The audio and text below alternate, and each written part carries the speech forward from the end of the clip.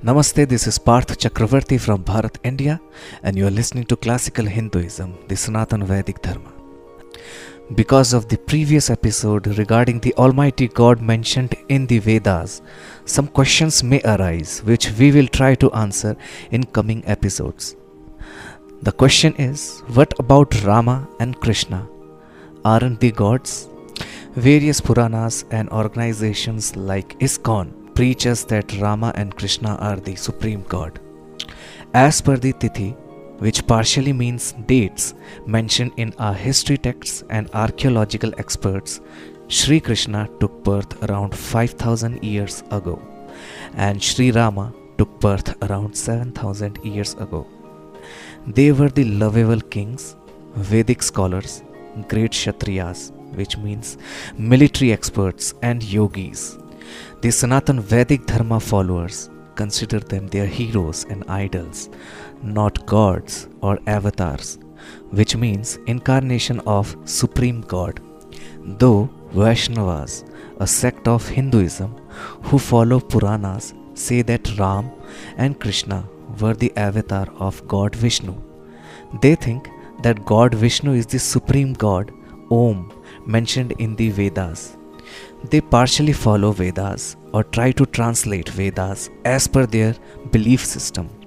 The sources of their belief system are the 18 Puranic books which were developed much later after the Vedas and have high volume of contradictions and discrepancies, and we will talk about them in the later episodes.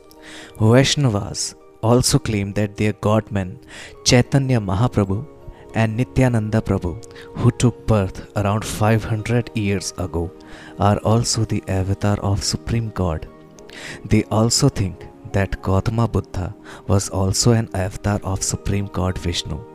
But everyone knows that Buddha, who started Buddhism, had an atheist ideology. How can someone who is the avatar of Supreme God preach that there is no God? Confusing? This is New Hinduism or Puranic Hinduism for you. That's why I encourage everyone to study Classical Hinduism or Satya Sanatana Vedic Dharma. Tomorrow, these Vaishnavas can also declare some Tom, Dick and Harry is also an avatar of Supreme God. That does not mean we have to believe them blindly. I'm sorry for this negative attitude.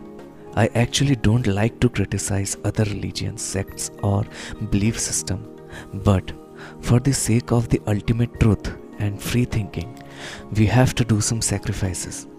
I believe that humans should find the spiritual truth in the oldest religious or dharmic texts called Vedas, which were as per the 2020 AD created 19608532221 years ago.